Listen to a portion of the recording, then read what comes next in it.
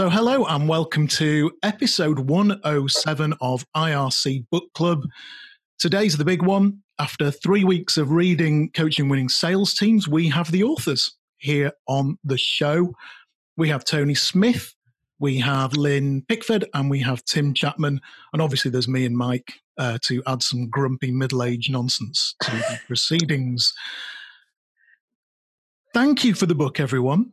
Mike and I have debated this one, haven't we, Michael? We fell out about it today, Jonathan, actually. I don't think we fell out. I don't think me and you ever fall out, do we?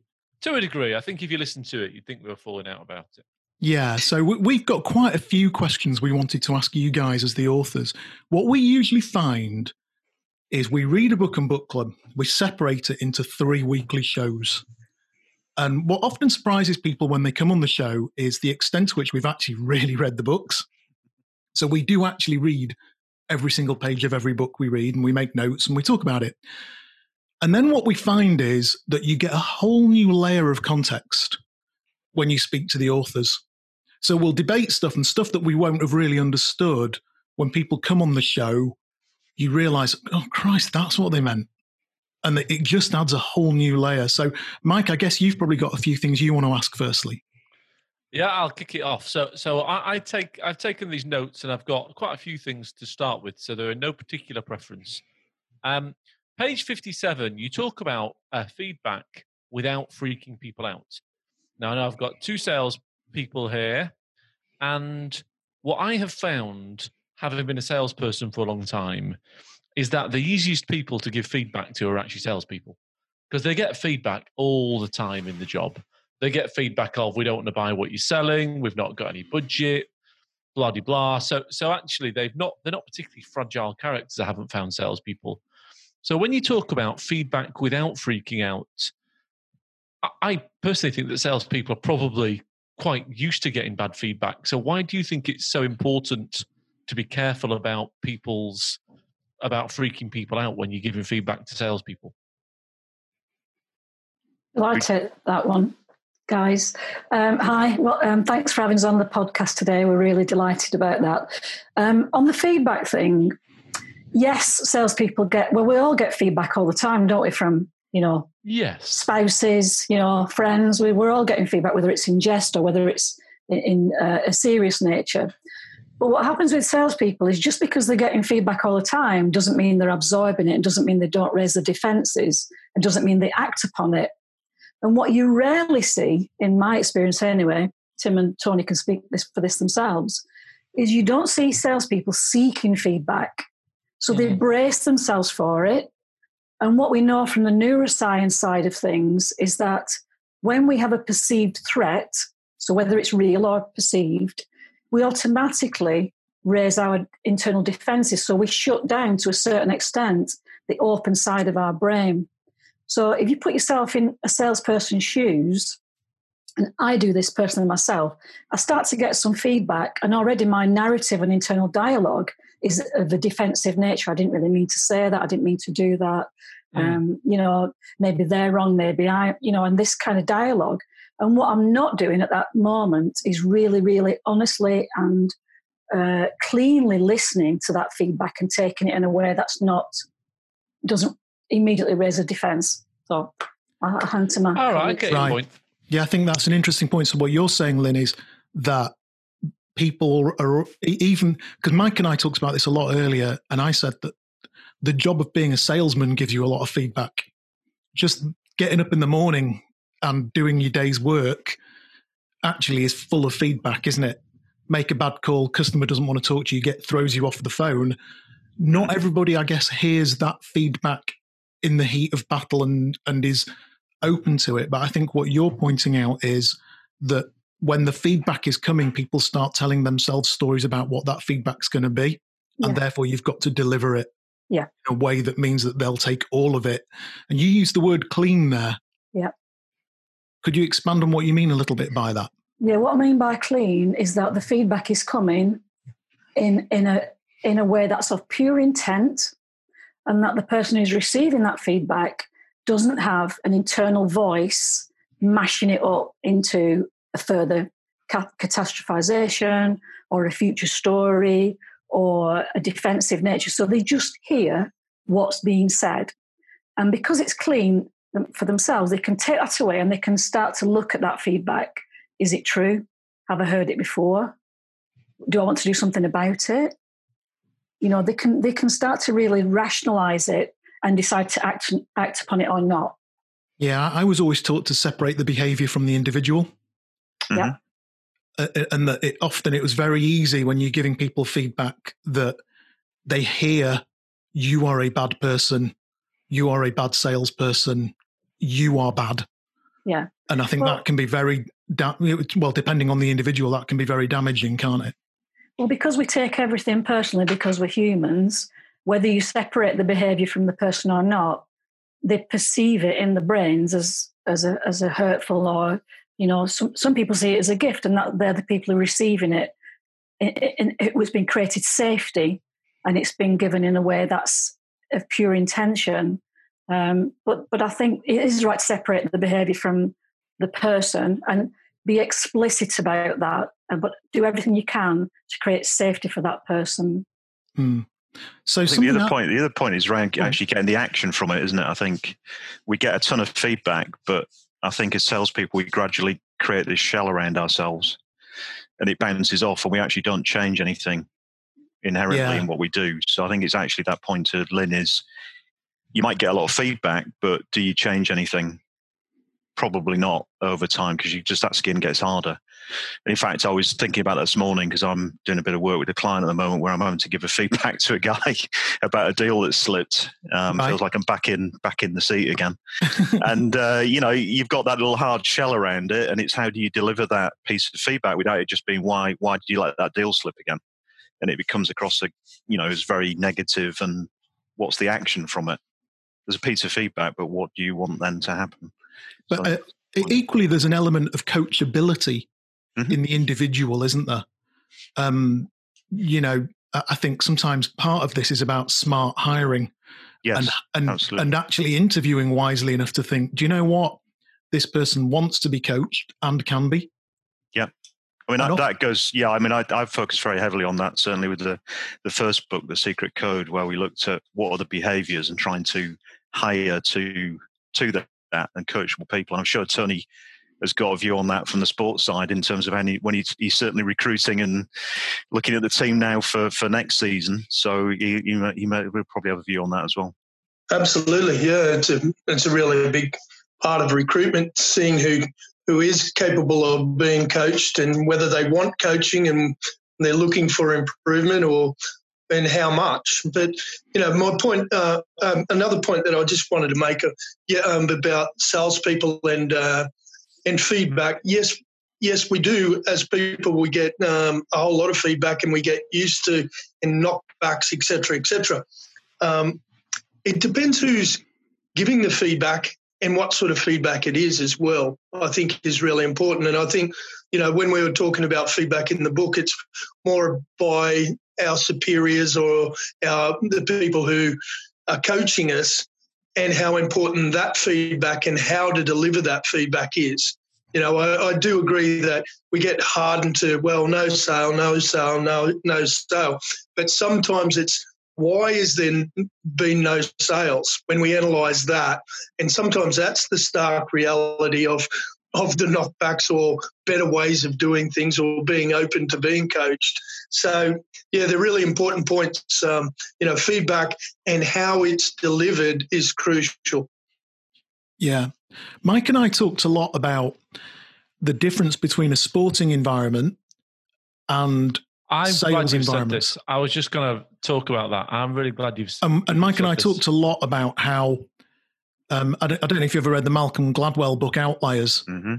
So in Outliers, he talks about the big kid that's born at the right time of year, gets the physique and everything. Yeah, he's bigger than the other kids. Therefore, the coach spots him. He gets more coaching attention.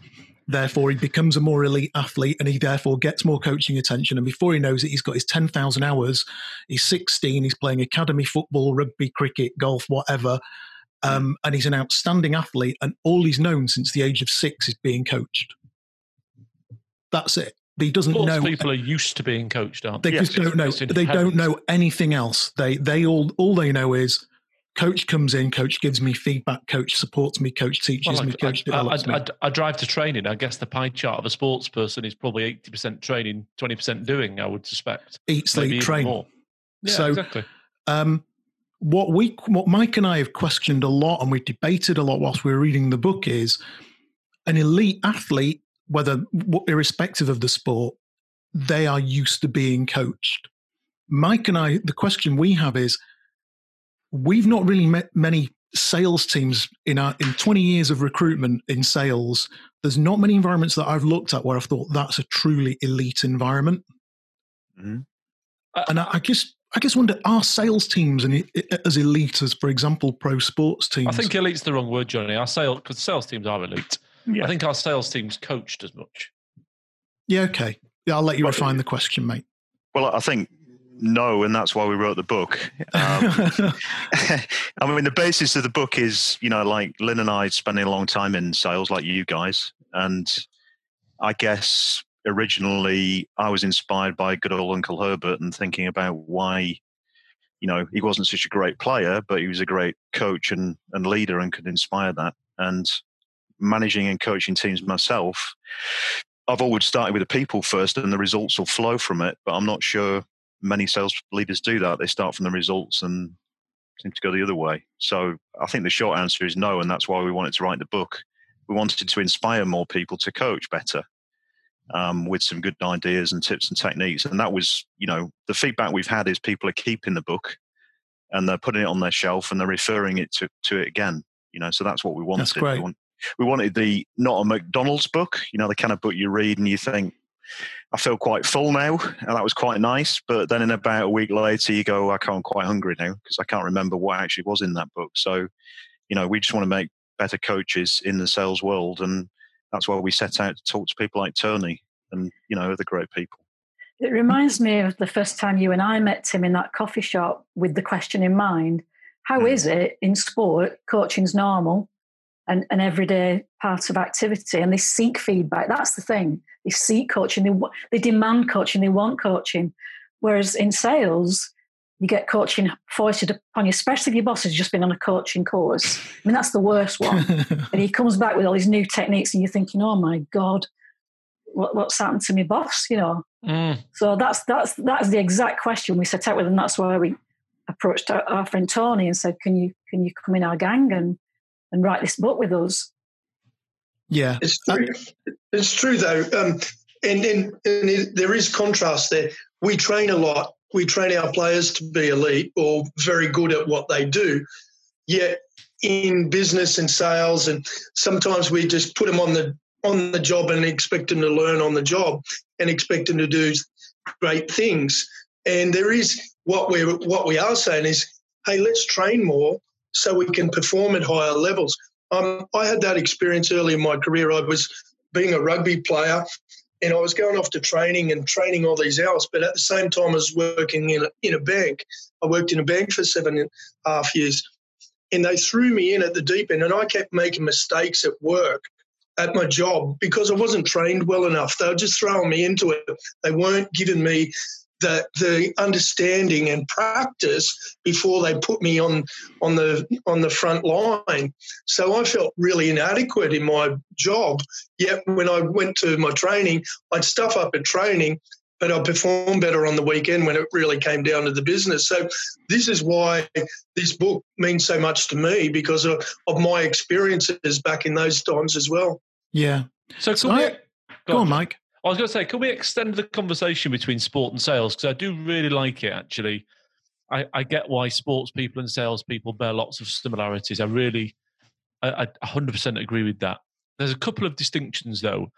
One of which is I don't think, and I know Jonathan's going to agree with this, but I don't think selling is a team sport in the same way that sport is a team sport. May I add some context on that before we get into before we get leathered? So I got absolutely pasted for saying this on LinkedIn the other day. I mean, really pasted. But my issue with it is, and the question I wanted to ask you was why you titled the book "Coaching Winning Sales Teams." Every time I pick it up to read it, I think, why does it not say "Coaching Winning Salespeople"? And I just, in sport, and Tony will know this, part of what makes a great rugby league side is there's something about those great teams where a guy, you can just see it in the team that they will die for the man next to them and that nothing will stop them letting their mates down. That just doesn't happen in sales teams. No sales guy gets up in the morning and thinks, I've really got to win today for the guy to the right of me. They get up in the morning and they say, I've got to win today for my wife, my kids, and that new driver I want for golf on Sunday. And so it's frustrated me all the way through the book, guys, because I totally believe the really best salespeople I meet are very selfish. They're more golf than they are rugby. Yeah, so I think it's a really great question. I think probably Tony could answer that actually also from the reverse perspective of individual and team from the sports bit. So maybe debunk some of that bit, and then we'll come back to the sales angle. Absolutely. Yeah, you know where I'm coming from, Tim, because within teams, even within a rugby, you're right. When you can get the whole group to work together and fight for each other and look out for each other, that's when it becomes really powerful. But even within the team, there's a lot of individuals. There's some really selfish people in our sport, in team sports as well, that are going there to perform for their wife, their children, etc. Just exactly the same as you mentioned about the salespeople. I've got some of those people that work for me. What I try to encourage those people to do is, hey, if you help the people around you also, we're going to have an even greater impact as a business, as an organisation. We all earn more money. The business becomes bigger. You get more reward for you helping the rest of the team because the whole business is going to prosper. So it's finding what drives each one of those people and understanding that, but giving them the right reason as to why they should meld with the rest of the team in order to make the whole team. That's the real art of coaching and bringing a team together rather than a whole lot of individuals. It's still the same as what I do. It's maybe a little harder in sales, but I'll hand back over to Tim for the rest of it. Right, thanks, Tony. It's a good point. Yeah, so I think from a sales perspective, I mean, I think you're absolutely right. They're all individuals, but there's definitely a team element for me. I mean, certainly the book is aimed at, sales leaders and coaches, so they've got a team. If I'm looking at my team, I'm looking like Tony as to how I can maximize that performance. Now, I've usually got the curve. I've got the high performers who are probably, to some extent, as you'll know from the guys you look at, the high performers tend to be quite individualistic generally because they're just self-driven. Yeah. You've got a lot in the middle. So, in my days in Vodafone, you can't have all high performers. You're going to have the 80%ers, as I would say. And then you've got the ones, obviously, that are not doing so well. And it's really the ones in the middle where we're trying to drive the extra 5 or 10% out of them as a team. And that's why we focus on the team element as well as the individual. So it's getting sales leaders to think about, okay, we've got a team of different people here who I need to motivate and coach in different ways, but I also need to drive performance at team level. I need to bring those guys in the middle up somehow. So, I've got to deal with the high performers as well, but I also need to look at it from a team perspective. So yeah, I think it's a team sport. I mean, I suppose Lynn and I really, most of our selling as being in complex high-end stuff. So that probably is more of a team sport than when I first started out selling perfume for Unilever. That wasn't quite so much as a team sport. That was quite individual. So I think it's melding and driving those individual drivers with the team goal.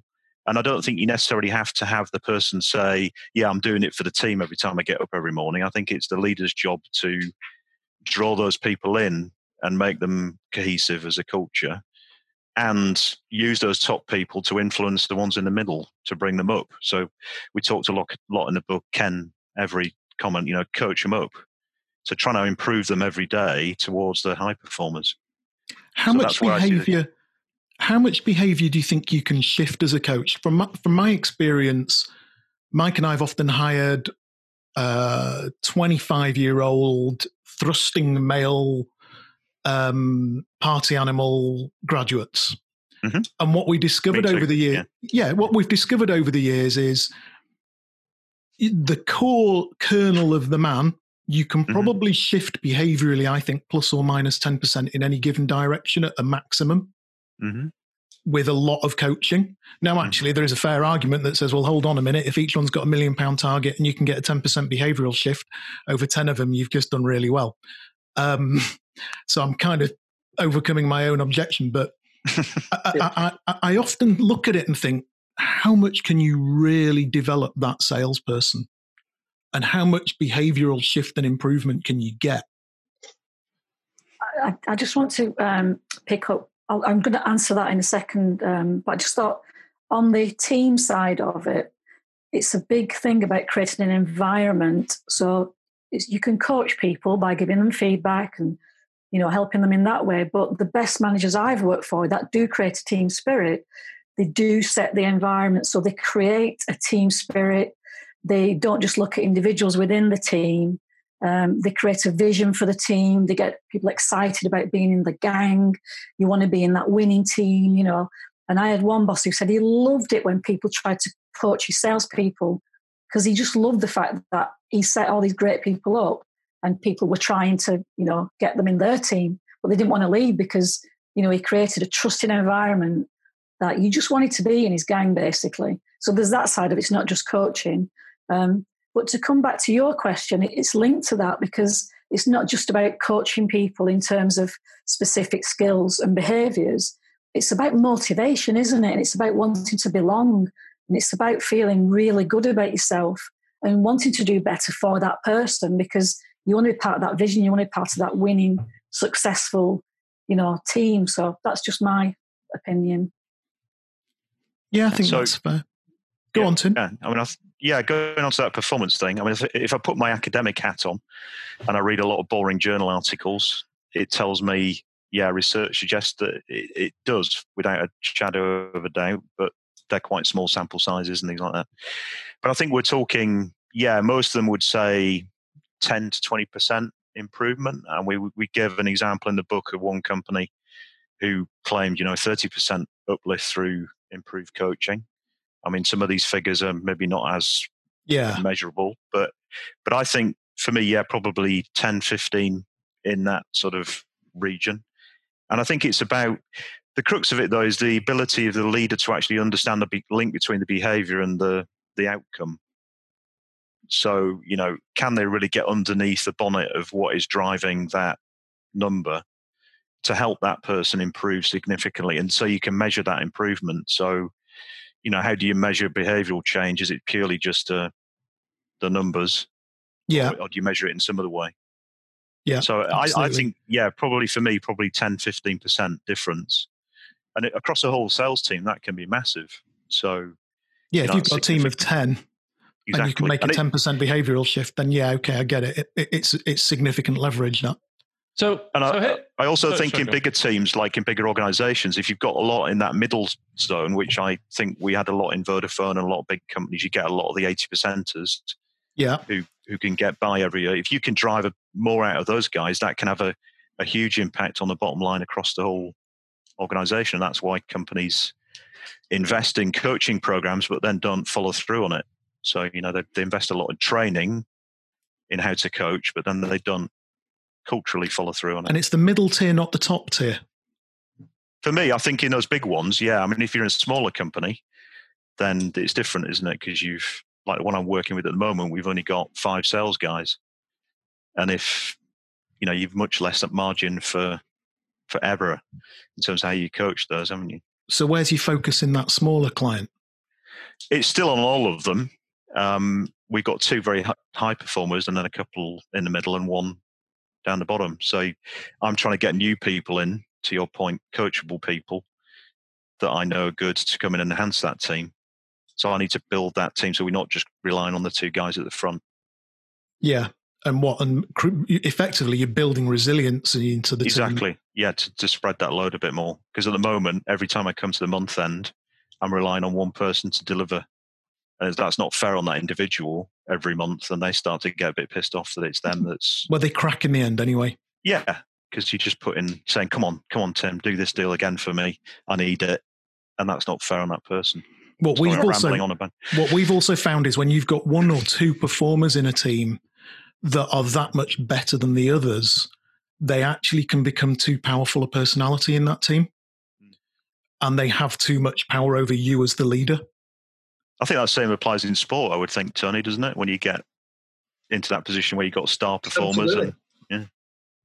Yeah, absolutely. It's managing, the different personalities, but some of the top performers are, very self-confident and, they're off. And you don't want to dampen that confidence either, but that's why, good coaches are able to, encourage some of those high performers to coach some of the others as well and share some of their ideas and, and make them feel important in a different way rather than holding, the company ransom because of how much money they produce or what income they bring in. It's giving them other roles and responsibilities to, all this is, while you're talking about salespeople, I'm just sitting here going, this is exactly the same as my team. Everywhere right. That I deal with exactly the same sort of people, and some of them, as I pointed out before, are selfish, some of them are self-driven, some of them are lazy, some of them are 25-year-old testosterone-driven young men that you're talking about. A lot of my people are. And It's up to me to find, and me and them to find ways of them performing better and, wanting to be more better and get better and be coached. So it's, once again, it's back to the relationship that you develop, getting to know your people, getting to know what makes them tick and getting to know how you can get that 10 to 15% out of them. And the interesting part of that I wanted to sort of throw back is when you say an improvement of 10 to 15%, is that per year or is that in their lifetime? How do you gauge that? Because sometimes I'd argue that we might get 10 to 15% out of a player improvement this year, but next year, if he's on board, he'll go another 10%. And the following year, if he's not so good, he can go the other way too. But if you've got the right people and they're improving 10 to 15% each year, wow, you're starting to develop a pretty good, salesperson or a pretty good athlete. And that's why we feel in sport it's worth that time to invest in those people, because the longer you have them, the better they get. So, there's a couple of questions there that you need to assess, yourself as to whether it's worth it. I certainly think it is, coaching. Yeah, and Tony, you're going out. You've got to start thinking probably about 2021 season, and you're going to do some recruitment. And I know you can see it. And I think one of the things Brian McDermott was very good at when he was coach at Leeds was he was very good at bringing people into the group that wanted to be A, in a group, and B, wanted to develop.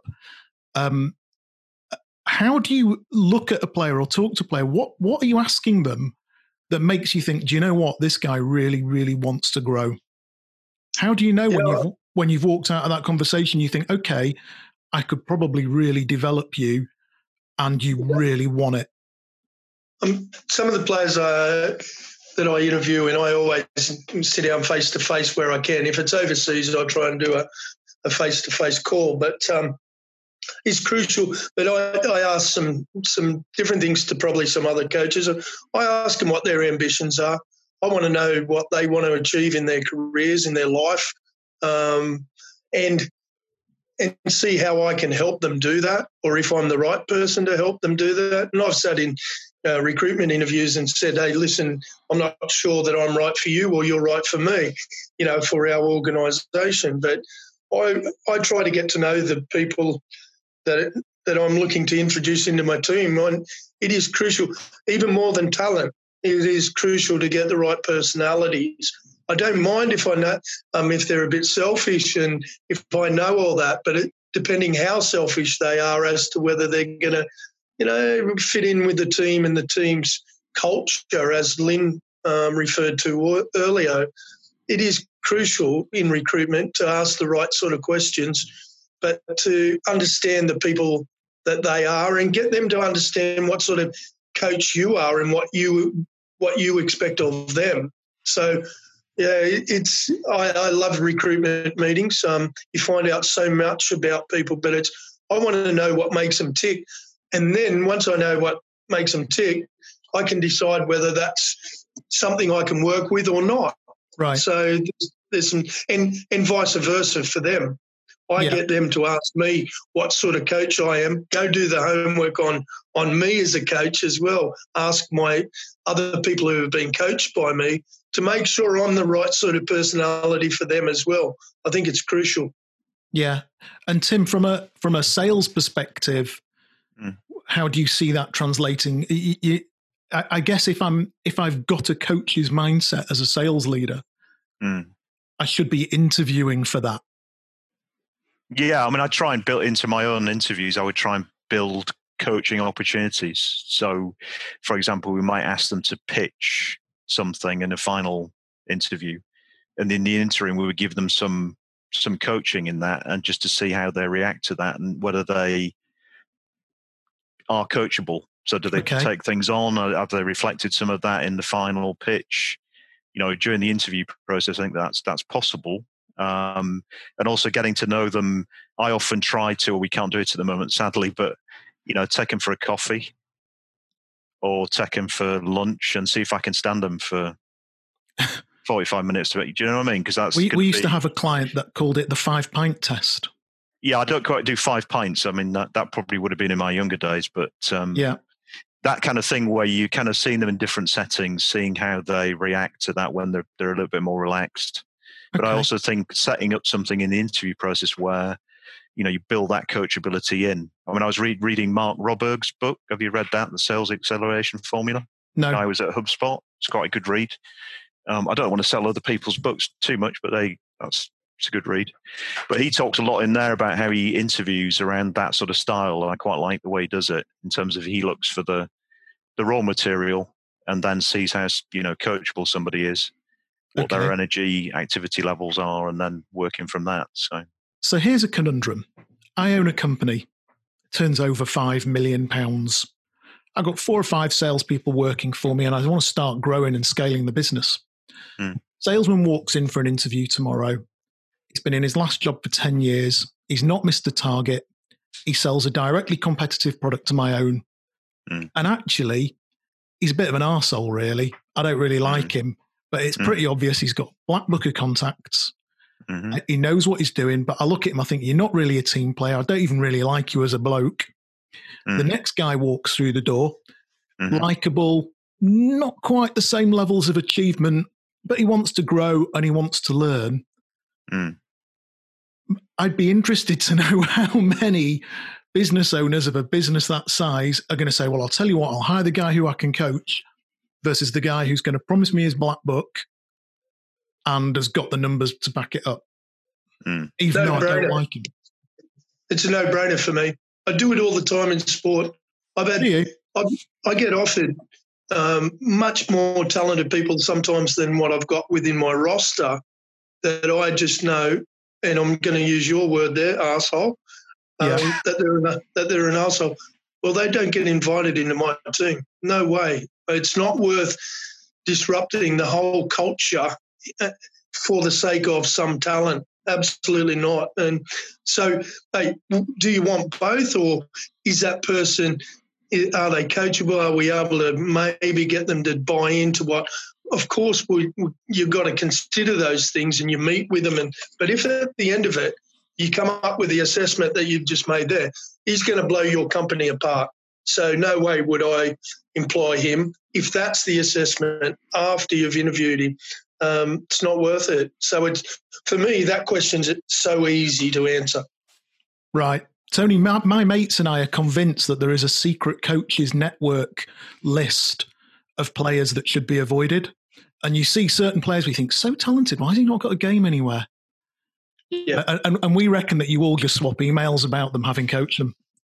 Well, listen, in this day and age, first people I go to are fellow players, other players. Right. You played with him at such and such a club. How was he? They're my best reference. When the bosses aren't looking, they actually see what people do when the bosses aren't there. Right. When the coach is not there. they're the best informers of each other. They'll tell you what sort of team people they are. They'll tell you what sort of, what they do in their spare time, whether they're recreational, this, that, or anything else. So fellow players, doing your homework, really. It's doing your homework. So, yes, part of the recruitment process is face-to-face. Have I got a vibe with that person? But doing your homework, doing your research on those people to find out whether they're going to be a good fit for your sales team or your rugby league team, that's really important. We see that a lot, don't we, Michael, where sometimes you can't quite work out why candidate X didn't get the job, and actually it's because leader X has asked around the business with people he knows and somebody's gone, oh, he's not right, that one. You see, I'm going to disagree with all four of you here. and I think you're all wrong. And if it was me and it was a client sometimes, not often, but clients sometimes will say, Mike, if it was your money, what would you do? I tell you who I would hire straight off the bat. I would hire the nutcase prima donna who hits target. Because my personal belief is that people should be self-motivated to bring themselves up. And I think if you've got somebody there who's some nutcase prima donna who's selling twice as much as anybody else, the people that don't want to compete with them will leave. They were weak anyway. They should have left. The people that do want to compete with them might not necessarily become prima donnas, but they will actually raise themselves by their own bootstraps. And I personally then think you will create a culture of absolute superb excellence. I don't know much about rugby. I don't know much about football, actually, really. But I suspect that when you look at the Barcelona team and you look at which for me has got to one of the best football teams that has ever existed in the world, I reckon there's a fair few prima donnas in there that are hard to manage. And I suspect that the managers that have signed those players have thought, yeah, Messi's going to be a bit of a handful. Whatever, I've got to sign him anyway. And it's created like almost a culture of brutal internal competition that I think personally, if it was my money, I'd just go and hire the nutcase prima donnas every time. So what you're saying, Mike, is just hire the most talented elite level people, and anybody that doesn't keep up with the elite talented ones. Yeah, whatever, they can leave. They can go. Care. Has it worked so far? Are there any examples of it? I think so. We've seen a few, haven't we, Mike? Yeah, I think when you look at some of the aggressive, you look at the security market, software security market, particularly. I know there's a reference in your book from somebody at Vodafone who ran, I can't remember the name, but they ran the software security division when I read it in chapter 10. I think if you looked at some of the software security guys, take it from me, they are prima donna nutcases. Oh, some of them are truly horrible people. I quite like it, actually. I quite like those kind of people, but they are crazy. I think we need to define a little bit here because, when we talked about, some of the team members, I've got some prima donnas in my team too. But as long as they're not arseholes to the point where they're disruptive. And so I'm not sure that, we're comparing it, apples to oranges here a little bit. Let's extend that then. So I know nothing about rugby, for which I apologise. I couldn't tell you the name of any of your players. And he's worked with me for 20 years. I've never been to Headingley. I've resisted the invitation lots of times. But let's say, Tony Wright, you've got some guy in your team, Bill, and this is actually a particular reference to page 93 of your book, actually, as it goes. You don't mention anyone called Bill. But in page 93, you go, both parties need to put the effort into the coaching relationship. Otherwise, it won't work, right? So you've got Bill in your rugby team, Tony, and you're saying, listen, guys, I don't know how many people in a rugby team, right? The other 12 are all doing this, but Bill, you're just not doing that. Why aren't you doing that, Bill? And Bill goes, yeah, whatever, I'm your best player. I'm just not going to do it, mate. What do you do to Bill? Do you say, listen, Bill, toe the line or bugger off? Because you know he's your best player. Eventually, he either toes the line or he buggers, or he gets the bugger off, because I know that he's not going to contribute as well as he can and disrupt the rest of the team. And the sum of the rest of the team, he'd have to be very good to beat the sum of the rest of the team. So for me, not to go and get somebody of a similar sort of nature, similar sort of level as him and not have that arsehole within my team, I know is going to be beneficial for my organisation over a period of time. And I'm not just talking rugby here. This is business for mine. You know, it rarely will you get a performer that's so selfish and causes so much destruction that he actually outperforms everybody enough for you to warrant keeping him. I'd question. Fair enough. Well, thank you. Well, let's move to Tim's coaching assignment then with 5 people, right? Mm-hmm. So, Tim, you've got this coaching assignment. It's got 5 people, 2 top performers, 2 middle performers, 1 bottom performer. I'm not bothered about the company name or whether the numbers or anything like that. I would reckon, for what you just said, your 2 performers collectively are outselling your other 3 performers. About 1 of your performers out of the 2 is actually collectively outselling the 3. Yeah. So one of your top performers, you say, right, what we're going to do today is we're going to do some coaching, and it's one of your models on pages. That's what they are without looking at reference. So page 120, there's a model on there, I think. Yeah, page 120, there's a model on there. And you say, right, Bill, we're going to do this. Bill goes, yeah, I'm not doing that. No chance. And you go, but Bill, you really need to do it. And he goes, yeah, I'm not doing that. And here's the thing, actually. If you make me do that, I'm just going to resign because you know I sell more than anybody else. I work for a 5-man band. I just go work for a 15-man band. He is holding you to ransom then. And as much as both parties need to put effort into the coaching relationship as per page 93, you just can't see that happening. Okay, so yeah, that's a very current situation for me. So in the short term, I have to try and keep that guy motivated and hold that position whilst I bolster the team to spread that risk. So I have to accept that I have that guy on the books at the moment, he's delivering, and I need to maintain that, but I need to get additional resources in to spread the risk. Once I've spread the risk, then I can mitigate that and move that guy, and I've got more ability to... Well, you care less, don't you, about it? I care less about it. He's less powerful in the mix. So that would be my strategy with that one. I can't, you know, if you're ultimately going to have, in my experience, if you've got a real disruptive person, I don't really want them in the team because they tend to bring the whole thing, whether they're performing off the charts or not, they'll negativize the whole thing and the whole culture. So my job is, as a leader, to mitigate that risk for me, the team, and the company by bringing in better people who can spread that risk. And that's what I'm doing at the moment. That might take me, and I don't want to do the classic thing of, you know, I could like start interviewing next week, say, yeah, 2 people, got a pulse, get them in, got a full team again, off we go. That would be completely the wrong thing to do. And that's what happened to this company. And that's why they brought me back in, because they hired a massive team in the States and Asia Pac, and they've all left within 6 months. So, thank you. Joe's interested talking to you. Is that technology, Tim? Sorry, it's technology, yeah. I know 2 SaaS. fabulous recruiters who can help you with that. I can't think of one. What's interesting about the book is... It's very kind of you, Mike. This is going to sound like an odd thing to say, but all 3 of you clearly believe in what's in this, don't you? Yeah, I wouldn't have written it otherwise. Yeah. Absolutely.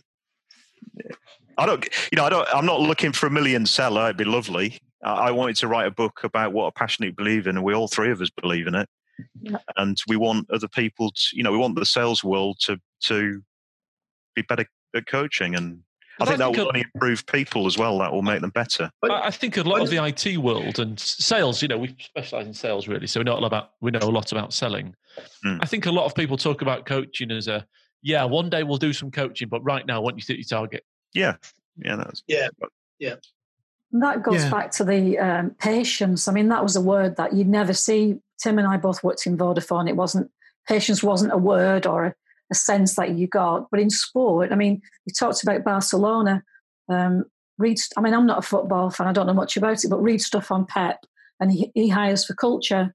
Alex Ferguson did the same thing, and Alex Ferguson wouldn't put up with bad apples in his team. So whilst we're on that, you raised a brilliant point that I want to come on to, which is, Jonathan and I fell out about this a bit this morning, and I don't know that much about sport really, but I personally think that to be a good coach in a sales environment, you have got to have been a really good salesperson.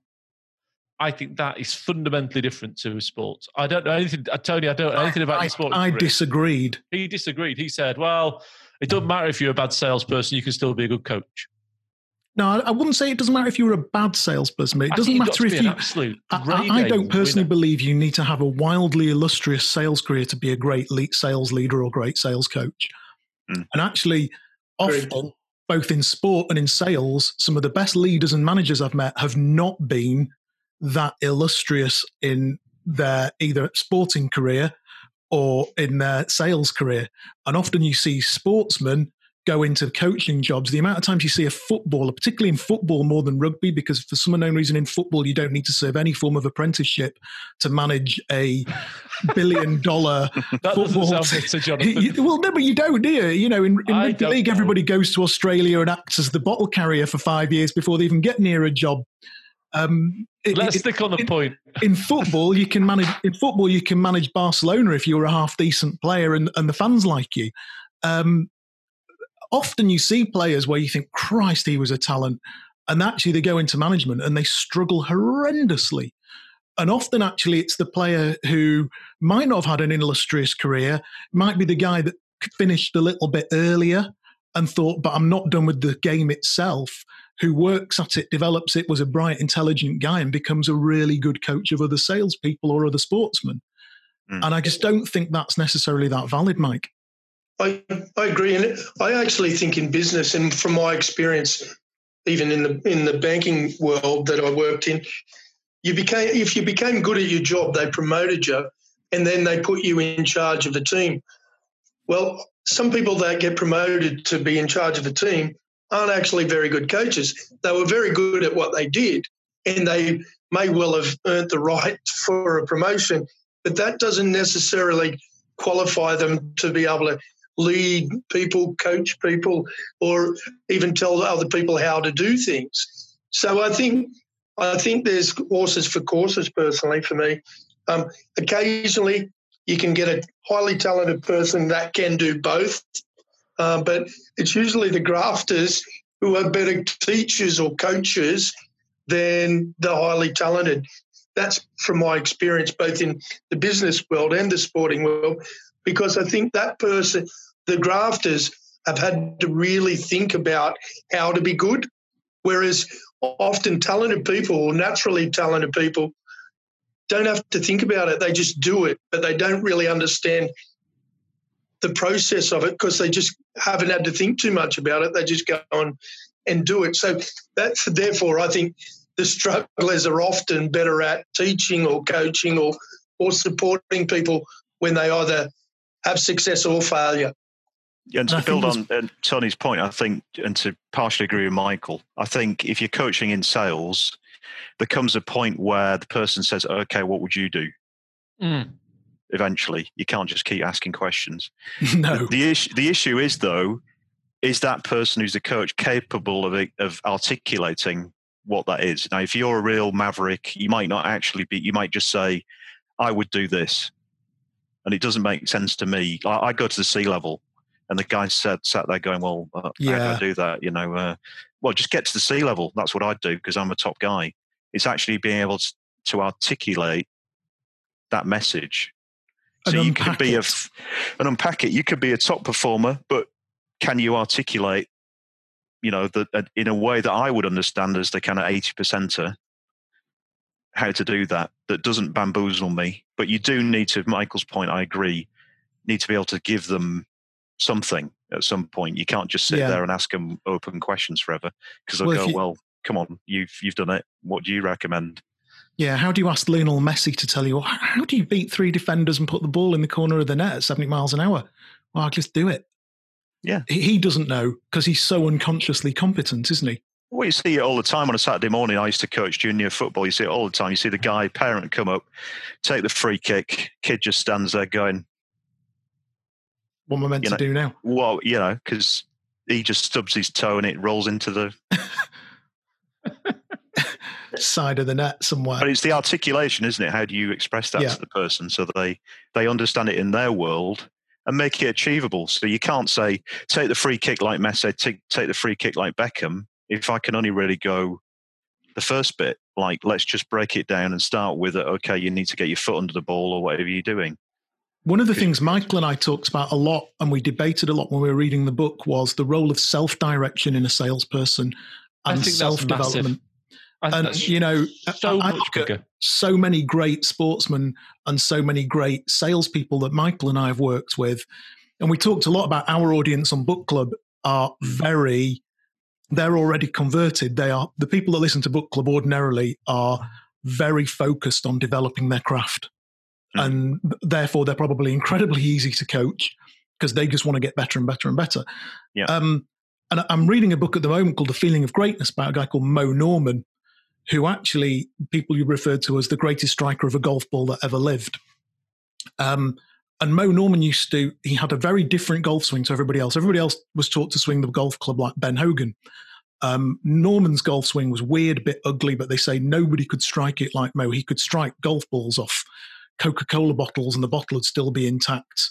He'd play in tournaments and call shots out to fans. He was a bit eccentric. Some people say he was autistic. And as a result, he never quite had the career he should have had. But they say as a ball striker, he was unreal. But Mo Norman used to stand on a practice range and hit 1,000 balls a day until he developed what he called his single-plane golf swing. And he just found a way. And Michael has always had this viewpoint, which is, that lad over there, if I put a gun to his head and told him I was going to kill him and his family if he didn't find a deal. Pleasant metaphor. Mike's got... Sounds like a target and a focus. Yeah. If I put a gun to his head and told him I was going to kill him and his family if he didn't find a way of finding some customers between now and the end of the month, I bet he'd find a way. And actually, the ones that always seem to make it, whether that's working for us or whether we look at them in other environments, they're the ones that are self-directed from a personal development and coaching perspective. They want coaching. They go out and find a coach. Michael and I had a meeting yesterday. What came out of the meeting? Let's get a new coach. Absolutely. Could I ask you a question? We want to grow. So that for me, the issue is a lot of people want it, and it's that desire more than anything else that actually really makes them performers above and beyond anything else. Could I ask you a question about observability, please? I know we're running a bit, we're running quite long here, so I don't want to keep it too long. But I think in sport, it's quite easy to observe what's going on. You've got TV and replays and blah, blah, blah. I think in sales, it's probably a lot harder. So actually, and do senior sales guys want to have the calls recorded? Probably not. Do senior sales guys want to have managers coming with them to appointments? Probably not. Do they want to do KPIs and et cetera, et cetera? No. And that for me was a part where the sort of the similarity between sales and salespeople fell down a little bit because it appears a lot easier to observe sports people than it is salespeople. So what's the answer to that, do you think? Do you want to have a go dig at that? Yeah, I think observation, I've got a fly here, sorry. I think observation comes in many forms. So I think in the old days, it would be the joint meeting, the curbside critique. And I think there's still validity in that. And I think we still should do that. But it comes from conversations that you're having. It comes from watching that person in a team meeting, in a sales meeting. It comes from having the one-to-ones with them, analysing the data with them. What's the data saying? Because, we learned a lot from the coaches we spoke to. You don't just look through your own biased lens at somebody, because often we have a similarity bias and we like things we see that are like ourselves. So if we see personality traits that are like us, we go, that's really good. But to get a good, clear picture of somebody, you have to look at many, many facets, and they're available in sales. It's just that in a busy, impatient sales environment, we don't take time to do that. So we tend to look at a certain number of things, KPIs, target, etc., and we ignore the rest because we're too busy, distracted in our own world. So I think it's a conscious effort to make an observation in a sales environment. Yeah, but what about now when everyone's working from home? Mike and I, we moved out of our office yesterday and we're a 100% remote business. That's it. We're never going to have another office building again. So as we grow, and part of moving out of the office is it's created opportunities for us to recruit again in the next few months. Part of as we grow, I'm no longer going to be sat in an office thinking, Christ, that guy got crucified on that call. Maybe I'll ask him tomorrow about it.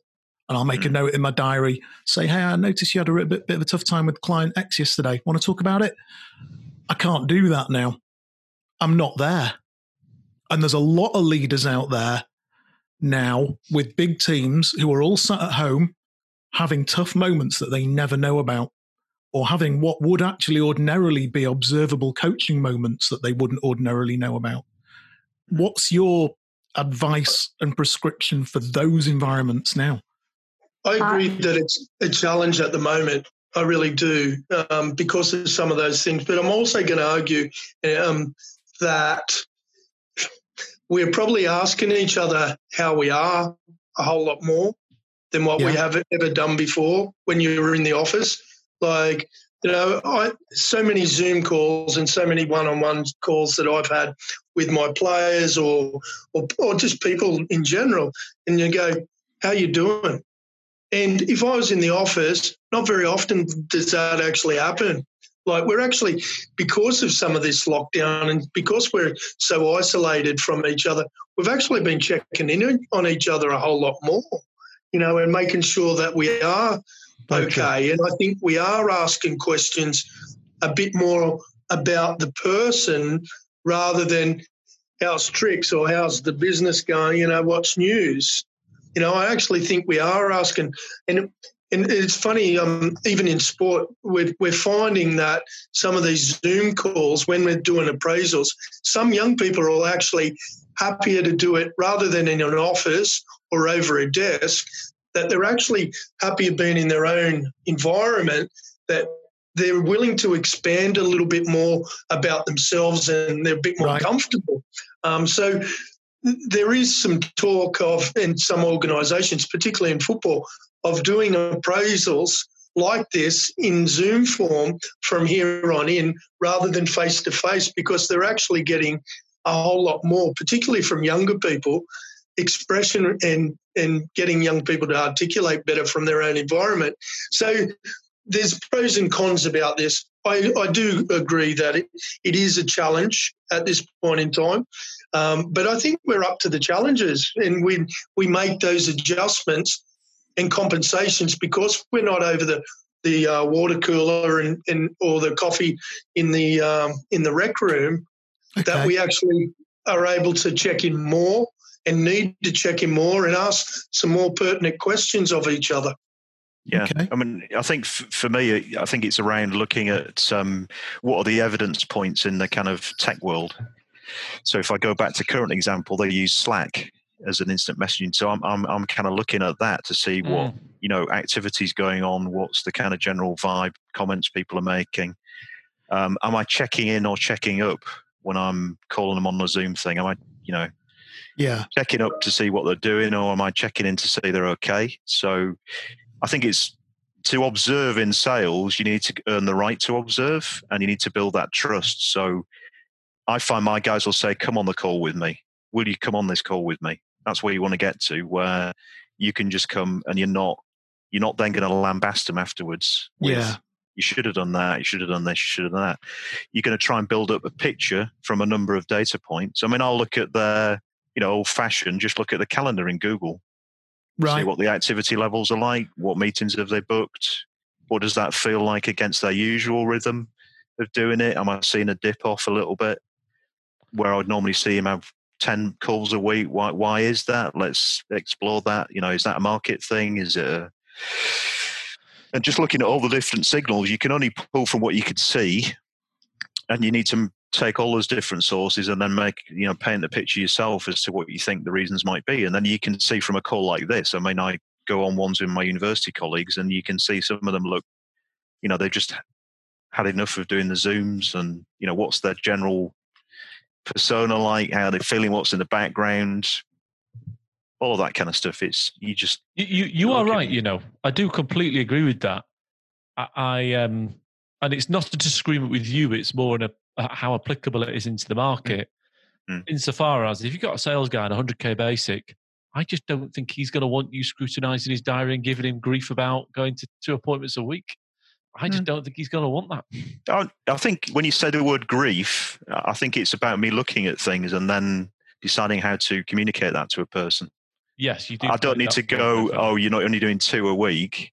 We could be talking about a market issue generally. So yes, I might say, I use the word grief incorrectly because it's like a trigger point. Out of context of your book, actually. Yeah. So really thinking about, okay, what's this pattern telling me about what's going on? It could be a market thing or a territory thing, which happens, doesn't it? We just know that career is not going well. That's not that guy's fault, but what can we do as a company then to support him and coach him through? Mike, I don't know. Sometimes I get the impression that we feel that coaching is giving grief or giving, feedback that isn't positive. Good coaching is, hey, well done. Hey, those 2 clients that you've got for this week, that's brilliant, mate. If you're producing so well with those 2 visits this week, sometimes it might be the appraisal or the coaching is, hey, keep up the good work. Well done. Keep it going, mate. So, that I just think sometimes we get the impression that coaching is picking up on people or pointing out what they're not doing so well. I'm a coach that I love to find when people are doing things well and use that and use praise as a really powerful tool. And if I can find a player in training or a person who's doing well, and I say in front of the group to that person, hey, keep going. Hey, you're doing a great job there. Wow, that becomes contagious. Everybody wants a bit of that from their boss. I don't know anybody who doesn't like a little bit of recognition. And I think that's a really important part that we sometimes get confused about coaching. Yeah, it's interesting, Very Michael. good comment. Sometimes you speak to salespeople who are very senior, and one of the things they talk about when you get into values with them when they're looking for their next job, you say, what's important to you in your next job? And they say, I want to work in an environment where you get recognized for what you do. And that's actually a higher level value than money. Mm. Well, you see, it's different, isn't it? And I kind of disagree with you all a little bit again, which is, if you're a sales guy, right, and I pay you, let's just keep the numbers simple, £100,000 for a £2 million target. Basic. But 100K basic, £2 million target, 200K OTE, and you hit your 200K OTE, should I say, well done? I don't think I should. I think I should say, you've done your job. Tony's shaking his head. I think you should say, you've done your job. That's what I employed you to do. It's a bit like, a lot of that's contextual, Mike. Hang on. Yeah, exactly, contextual, yeah, because he could be blown out of the water against the other 5 or something, and that would be... But it's a bit like going and finding an A&E nurse and saying, listen, A&E nurse, bloody well done, no one died. It is though. Salespeople are employed to earn £200,000 a year, not £100,000 a year. And should we be congratulating them for having done the job? No, absolutely. We just paid them $200,000. Well, we clapped for the NHS and everybody else for several weeks, didn't we, for doing the job? So they went above and beyond. They went above and beyond their job. They did 200% to target. They didn't do 100%. We clapped them for doing 200% to target. They're very careful, I've got to say here, because I don't want to fall out with loads of people. Yeah. So what you're saying, Mike, is 100% is minimum target. We're not clapping for them. I think, Michael, you would say, I think you'd still thank them, but you'd say, what can we do to go beyond that? I think you've got the capability to go well beyond that. What do we need to do to support you to do that next year? But should we cheer them for acceptability to get into a point of back into salespeople? Mike, I want to come and help you in your business, please. I'll get your high performers performing even better, mate. Honestly, if you're not saying well done when people are doing a good job, does say well done. I can easily come and improve your business. Michael is actually a very pleasant human being, and he does say well done, but he is stingy-ish with praise, and he gives it where it's deserved. Good. I'm sort of with him. I'm with him a little bit because we have in some companies now. I think it's more of this kind of younger generational thing is the need to be praising everybody all of the time, and then praise becomes somewhat watered down, meaningless. Yeah, so I think you've got to decide when the right time is to put that praise. I think Tony absolutely agree with that, and Lynn. Absolutely, you can't be saying "well done, guys" all the time, and I think there's a bit of that kind of thing going on at the moment where we just like. well done for opening the door and folding well done for getting paper. 30% to target. Yeah, brilliant. Yeah, great. yeah. It's just what I wanted. So I think it's context, as you said, Jonathan, and also the timing of it and how many times you do it. It's the same with the reverse, isn't it? How many times do you give really a stern message? If you're giving that stern message all the time, it just dilutes. But if you give it absolutely when it absolutely needs to be given, then it's like shouting for my dog. I shout for him 10 times. He didn't come the first time. He wasn't going to come the 8th, was he? No, and there's only so many hairdryer treatments you can give a sales team before they just switch off. We used to have a colleague who used to say, listen to the content, not the volume. And, if you're turning the volume up all the time, people just go deaf, I would imagine. So let's wrap up. I've got one question and I want an opinion from each of you. I'm not interested in yours, Pricey. A salesperson has just been promoted into a leadership job. And he's keen, he's excited. This is it. First sales leadership job. Mm-hmm. He's got his team. Aside from all the issues of the fact that he was one of the boys a week ago, or one of the gang, he's now sat there. He's got his team to manage. What's the one bit of advice as a new leader you'd give him that you'd say, listen, that's your first killer point? Get a good coach. Right, okay. Good comment, I reckon. Lynn? I would say be transparent and open with them and set off on the right foot, how you mean to go on, and ask them what they want from you as well. So make it a two-way conversation. Right. Tony? Treat them as you would want to be treated yourself. Nice. Okay. Right. Well, listen, guys, thank you so much for coming on the show today. You've been outstanding guests. And it's been a really interesting book for me and Mike because parts of it have frustrated the life out of us. And then parts of it have been really interesting.